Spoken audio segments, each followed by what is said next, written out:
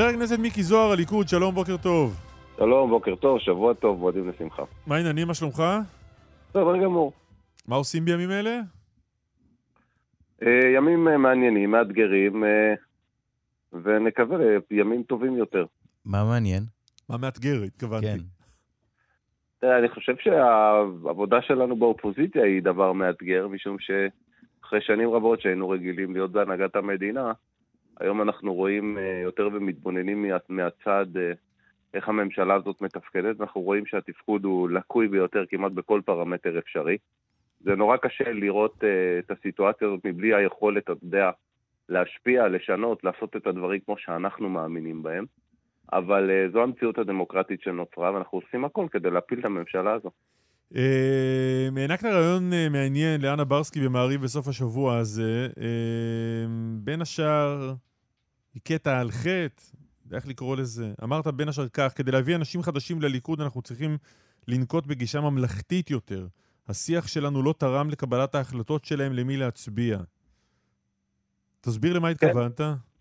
תראה, זה נורא פשוט. אני חושב שהעמדות של הליכוד הן העמדות הטובות ביותר, והן מדברות לקהל הרחב ביותר במדינת ישראל. ואני מדבר כמובן על הדרך הביטחונית שאנחנו נוקטים בה, ולדרך הכלכלית שאנחנו נוקטים בה, וכמובן גם בטיפול למשל בנושא הקורונה, שראינו שאנחנו יודעים לעשות את זה יותר טוב מכולם. הפרגמטיות והיכולות שיש היום בליכוד, גם של שרי הליכוד וכמובן של יושב ראש התנועה בנימין נתניהו, הן טובות יותר מאחרים. הבעיה היחידה שאנחנו כנראה שם לקינו בחסר, זה ביכולת להסביר לציבור למה אנחנו טובים יותר. מה זה אומר נקטנו? צריך לנקוט בגישה ממלכתית יותר. תן לי דוגמה או שתיים בגישה ממלכתית פחות שנקטתם בה. אני יודע שהמילה ממלכתיות היא מילה שאנשים יכולים לפרש אותה לכמה כיוונים. כרגע אני יודע שחלק מאלו שתוקפים אותי בעניין הזה, חושבים שהמילה ממלכתיות משדרת לכך שאנחנו לא צריכים לעשות תיקון במערכת המשפט, או שאנחנו לא צריכים לעשות תיקון לא, לא יודע, אתה אמרת, אז אני שואל אותך. אז אני מסביר, העניין ממלכתיות מבחינתי זה לא לשרוף את הבית. אנחנו יכולים לומר את אשר על ליבנו, אנחנו יכולים גם לעשות את התיקונים הקשים והמורכבים ביותר בכל המערכות, מבלי לשרוף את הבית. אז תן דוגמה לאמירות שלכם בעבר שכן שרפו את הבית, ושאתה אומר היום בואו נפסיק עם זה. קודם כל, אני בעצמי לא הייתי מה שנקרא סתמים. גם אני הייתי חלק משיח מאוד מאוד פרובוקטיבי. מיקי, דוגמה. שלא תרב לליכוד. אתה רוצה דוגמאות? בטח. אז אני עכשיו בטח ובטח לא אלך ואנבור במעשה עבר, אלא אסתכל קדימה. לא, אבל... לא, אבל מה, זרקת סתם דברים? אמרת לא היינו ממלכתיים, אז תן לי דוגמה איפה לא היית ממלכתי. אתה, אחרים. אני אגיד לך באופן כללי. אם נתקוף באופן אישי, חברי כנסת כאלו ואחרים, או ראש ממשלה, או שרים בממשלה. במקום להסביר באופן מקצועי ורציני למה הם טועים ואנחנו צודקים, יהיה לנו הרבה יותר קשה לשכנע את הציבור. כי בסוף הציבור מתעניין בתכלס, במה טוב לאזרחי ישראל ומה רע לאזרחי ישראל. אבל אני לא מבין, אם אתה לא אומר מה היה קודם, אני חושב שאני מאוד ברור. אני לא חושב שיש כאן משהו שצריך לפרש אותו יותר מדי. ודאי שיש, כי אתה אומר צריך לעשות משהו אחר, אני שואל אחר ממה. אני אומר, בצורה ברורה, במקום לתקוף אישית את אותם נבחרי ציבור שאנחנו חושבים שהדרך שלהם לא נכונה, ונתמקד בלהסביר למה הם טועים ואיך אנחנו צריכים לעשות את זה טוב יותר, אין לי צל של ספק שזה ישכנע את הציבור הרבה יותר טוב ממה שאנחנו עשינו בעבר. נגיד הקריאה לנפתלי בנט הנוכל, זו דוגמה אחת כזו? כן, זו דוגמה טובה שהיא מיותרת. לקרוא לנפתלי בנט הנוכל, אני חושב שזה מיותר. זה שהוא רימה את הציבור זו עובדה. אנחנו צריכים... אתה אומר, זה שהוא נוכל, זה ידוע, אבל לא צריך לקרוא לו ככה. לא, סתם, זה היה בחיוך. אני אמרתי דבר אחד. הוא רימה את הציבור, הוא שיקר את הציבור. צריך לומר את זה גם לציבור ולהסביר לו שנפתלי בנט בזמן המלחמה, שאנחנו כולנו היינו במצב מלחמתי נגד אויבים מחוץ ומבית, נפתלי בנט שיקר את הציבור ואמר לו שממשלת השמאל נפלה מן האופציות. ואחר כך הוא שינה את עמדתו משום שהוא פשוט רימה את הציבור. לומר את זה זה בסדר גמור. אבל הקריאה לעבר נפתלי בנט כנוכל, היא לא תורמת לשיח, היא לא מביאה אותנו חזרה להנהגת המדינה, היא לא מייצרת לנו תומכים חדשים, היא לא מביאה לנו אנשים, אגב, שהצביעו לימינה למשל, או לתקווה חדשה, או לכחול לבן. ולכן אני חושב ששינוי השיח, שכמובן אני לא מדבר כרגע גם על אהבת חינם, אנחנו עכשיו בכיפור התפללנו כולנו לאהבת חינם, במקום שנאת חינם. ברור שזה גם דבר חשוב, ואפילו חשוב מאוד, ואני לא מדבר על זה, אבל אני מדבר קודם כל על הפרגמטיות ועל הרציונליות. אתה רוצה לשכנע ציבור אחר שלא הצביע לליכוד בבחירות האחרונות, להצביע לליכוד? תהיה בן אדם, זה הדבר הבסיסי, ולכן אני מתכוון לפעול, ואני אמשיך לפעול, בניגוד לכל מה שאנשים חושבים, כל הרעש והצעקות שאני שומע מסביב. בתוך הליכוד לשיח טוב יותר, גם אם יהיו כמה שלא יאהבו או שיצקתקו. אני רוצה לכפור בקונספט, מיקי. אני חושב שבנימין נתניהו הגיע להצלחה פוליטית באמת כבירה ב-12 שנים, בגלל שהוא הלך על השיח של אנחנו והם, בגלל שהוא אמר, יש פה מלחמה שבטית על מי יהיה השבט המנצח. ולכן פחות משנה אם אתה בעד השטחים, פחות השטחים, בעד מערכת משפט כזאת או אחרת. יש פה קרב בין איזושהי אליטה לבינינו, העם, ואם אתה חלק מהעם, אתה איתי. ואני חושב שאם נתניהו היה מתמקד רק במהות, הוא לא היה נשאר ראש ממשלה 12 שנה. הוא נשאר ראש ממשלה 12 שנה, כי הוא עיצב את השיח סביב העניין של האם אתה איתי או אם אתה עם האויבים שלי. אז אני חולק עליך בעניין הזה. אני חושב באמת לחלוטין שנתניהו קיבל תמיכה כל כך רחבה בגלל עשייה. אני חושב שבסוף שפטו אותו על העשייה שלו, ובדבר הזה הוא ניצח את כולם ובגדול. ואני לא מדבר על הסכמי השלום האחרונים, ואני לא מדבר גם על הטיפול בקורונה. אני מדבר על עשייה מתמשכת של 12 שנה מאוד מאוד עקבית. מיקי, אתה לא מכיר את האנשים שמתראיינים, או שאתה פוגש ואומרים לך, אני עם נתניהו באש ובמים, כי הוא נתן לי כבוד, נתן פתאום קול לתחושות שלי, שהיו מדוכאות, ופתאום אני מרגיש שווה, ופתאום אני מרגיש חלק. אתה לא מכיר? ממש לא, ממש לא. אני שומע אמירות אחרות לגמרי, אני שומע מכולם שתומכים בנתניהו ובצדק, שהוא פשוט היה ראש ממשלה טוב, שהוא יודע לעבוד, שהוא יודע לשמור על ישראל, הוא יודע לטפל בסוגיה האיראנית, אפילו באובססיביות, אתה יודע, שכל כך מדברים עליה, שהיא משרה שקט וביטחון לאזרחי ישראל. הוא ידע לטפל גם במשבר הקורונה באובססיביות הזו, שמשרה שקט וביטחון לאזרחי ישראל. הוא ידע להביא את ישראל לכלכלה אולי הכי עוצמתית שהייתה. בסדר, אתה יודע, אהוד ברק כנראה בנה בשטחים יותר מבנימין נתניהו. והציבור זוכר לו את זה. כן, אהוד ברק כנראה בנה בשטחים בשנה וחצי של ראש ממשלה יותר מאשר בנימין נתניהו בכל שנה וחצי. אני חושב שגם בנושא ההתיישבות, ואהוד אולמרט יצא למלחמה והוכחנו את עצמנו כמו שצריך. תגיד, אני חוזר לשאלה שדיברנו עליה בהתחלה. מה זה שיח מכבד? הרי בסופו של דבר בפוליטיקה אתה צריך להראות למה היריב שלך לא טוב. נכון. אז איך אתה עושה את זה עם איזה חיבוקי? נורא בקלות. לא צריך, קודם כל עניין החיבוק הוא לא הדבר המתבקש. אני לא אמור, ברגע שאני מבקר מישהו, לחבק אותו. אני צריך להסביר לציבור ששומע אותי בבית, למה אני צודק ולמה היריב הפוליטי שלי טועה. ואפשר לעשות את זה נורא בקלות. אנחנו רואים אגב שהממשלה הזו, כמעט לא צריך לעשות כלום כדי שיהיה... לא, אבל אמרת גם ברעיון הזה, מיקי זוהר, אמרת גם ברעיון הזה, היו רגעים שאני אישית הרגשתי שאנחנו קוראים את החבל, שהלכנו רחוק מדי, אבל אתה לא מוכן לתת רגע אחד כזה. תראה, אני מבין מה שאתה שואל אותי, אבל אני חושב שלחזור חזרה לשיח הזה עכשיו... נבהלת קצת מהתגובות שקיבלת, בקיצור. ממש, ממש לא. לא, כי צייצת בביטוי שקיבלת תגובות...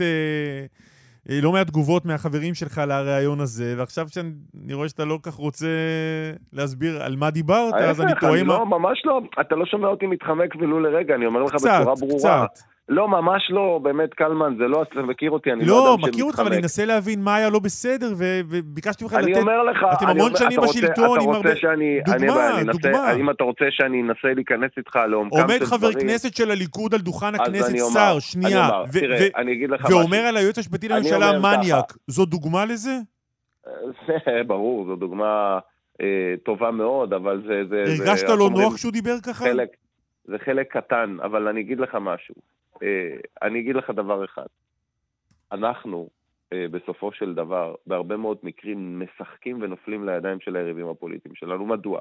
משום שלפעמים יש לנו טיעון מאוד מאוד חזק בסוגיה מסוימת, ואנחנו צודקים ב100%. באמירה אחת שאנחנו לקחנו וטיבלנו מה שנקרא את הטיעון שלנו, באמירה קיצונית כזו או אחרת, או באמירה חריפה כזו או אחרת, המסר שלנו נעלם, וכל הפוקוס הוא סביב האמירה הלא מכובדת או לא תקינה הזו. ואז בכלל כל השיח החכם והנכון והטוב שיכול לשכנע את אותו מצביע ימינה, או תקווה חדשה, או כחול לבן, להצביע לליכוד בפעם הבאה נעלם, משום שהשיח הוא סביב אותה אמירה הקיצונית, לא טובה, מסיתה, לא חכמה.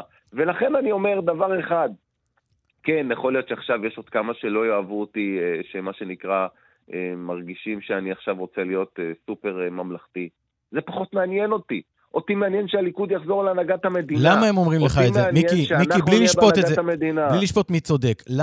מה הם מרגישים? למה הם חושבים שזו טעות? אני יודע. אני יודע שהגישה... למה זה מפריע להם?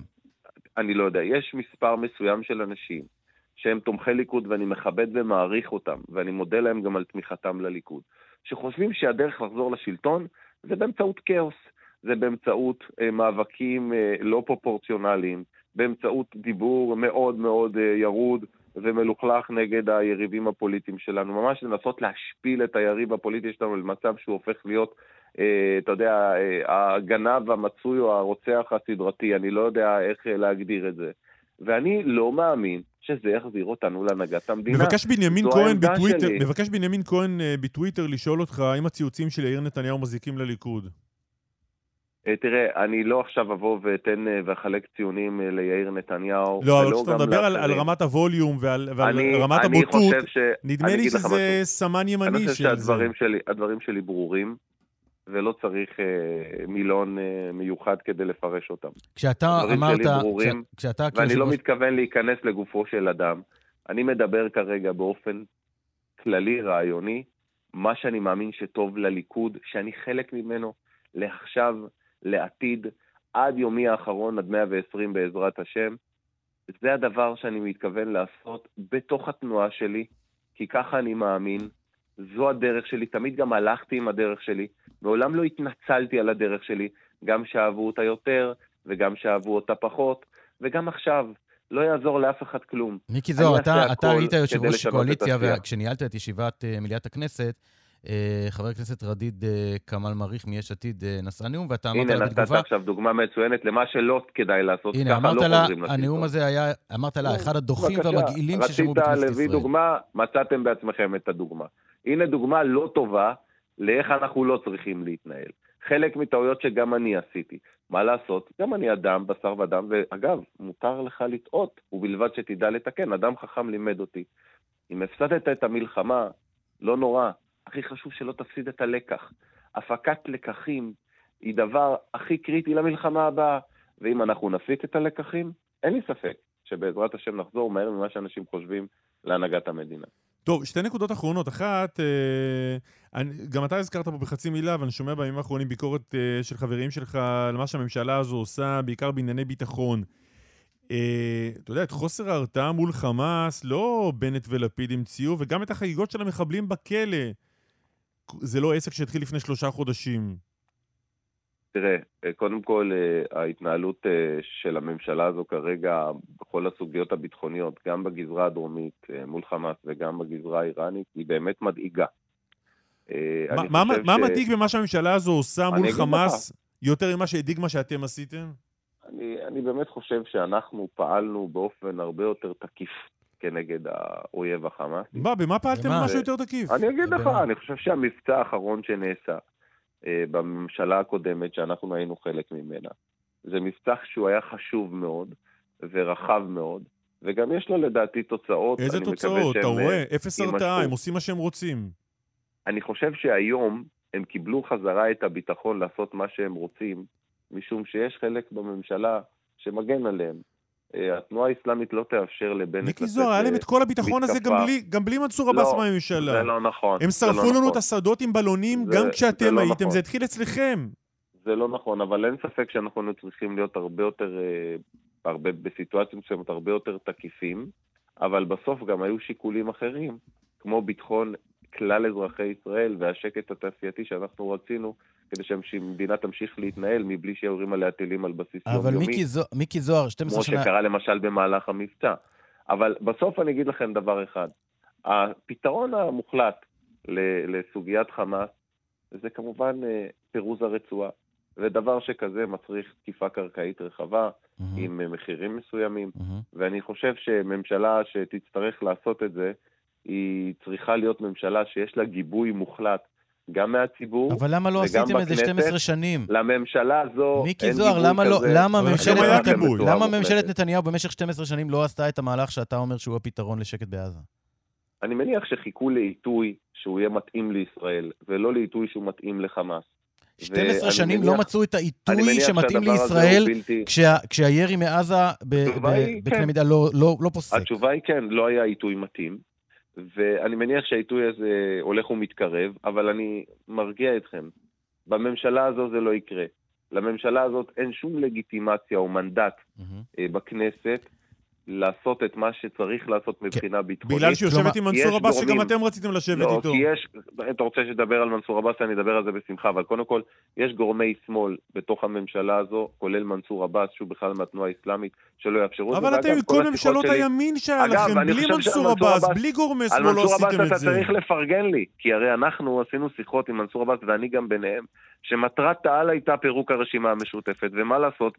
בעניין הזה הצלחנו. הרשימה המשותפת מנעה מאיתנו איזה מטרה אידיאולוגית זה פירוק הרשימה המשותפת? אני אגיד לך, הרשימה המשותפת עם 15 המנדטים שהיו לה, מנעה מאיתנו כמה פעמים ברצף להקים ממשלה, וחשבנו שהדבר הנכון זה לפרק אותה. אתה רצית להקים ממשלה עם מנסור עבאס או לא? ועובדתית הצלחנו בפירוק רצית להקים ממשלה שנשענת על מנסור עבאס או לא? והם ירדו ל10 מנדטים, ולגבי מנסור עבאס, הדבר שאני האמנתי שצריך לעשות, זה להקים ממשלה בהצבעה אחת בלבד, שמנסור עבאס נמנע בה, שכמובן הממשלה הזאת היא ממשלת ימין של 59 מנדטים, ולאחר הקמת הממשלה, איש לדרכו, והכנסת תהיה סוג של מערב פרוע, שכל דבר יגיע לכנסת וכל אחד יצביע לפי המצפון שלו ולפי מה שהוא מאמין. למה שמנסור עבאס היה תומך בהקמת ממשלתך אם הוא לא היה מקבל שום דבר בתמורה, ויום אחר כך היית אומר לו כל אחד לנפשו? אין ספק שבמצב כזה שהוא היה מצביע פעם אחת להקמת ממשלה, היו מוצאים כמובן איזשהו הסכם שמרצה את הצדדים באופן שהוא גם פרופורציונלי. מרצה את הצדדים זה אומר שלא צריך לשלם למנסור עבאס. גם אחרים שילמו לו, לא 53 מיליארד שקל, לא 53 מיליארד שקל. כמה יכולנו לגמור איתו ב-40-45? לא, יכלנו להקים ממשלת ימין.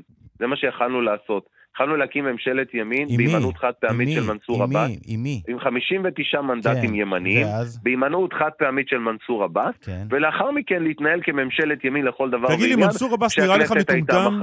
מיקי זוהר, מנסור עבאס נראה לך מטומטם, שהוא היה מקים לך ממשלת ימין בלי לקבל את כל מה שאתה עכשיו מותח ביקורת על אחרים שנותנים לו? אתה לא יודע מה היו עמדותיו, משום שאתה לא שוחחת איתו. אני יודע מה עמדותיו, כי אני יודע מה הוא דרש בשביל לתמוך בממשלת בנט-לפיד. אני חושב שמה שעשה מנסור עבאס, הוא בעצם הלך לנפתלי בנט, מכר לו סיפורים על מה שהוא חשב שהוא יכול לקבל מהליכוד, וקיבל פי שניים לא ממה שהליכוד חשב לתת לו, פי שניים מה שהוא חשב שהוא יקבל מבנט. ולכן אני מצטער לומר, אבל נפתלי בנט ברצון המוטרף שלו להיות ראש ממשלה, שילם מחיר בלתי סביר, שכולל את ביטחון ישראל, למנסור עבאס. אתה פה מסתכן בדיבור, לדעתי אתה מסתכן בדיבור לא ממלכתי. למה לא? כי אתה אומר שנפתלי בנט מסכן את ביטחון ישראל. בהחלט, זה לגיטימי גם לומר את זה. אני בטוח בכך שהגישה של נפתלי בנט והממשלה של נפתלי בנט הוא חלק ממנה, מסכנת את ביטחון ישראל. זה לגיטימי לומר את זה, וזה בדיוק הטעות של מי שחושב שממלכתיות היא לא להעביר ביקורת. ממלכתיות זה כן להעביר ביקורת, רק בצורה מכובדת.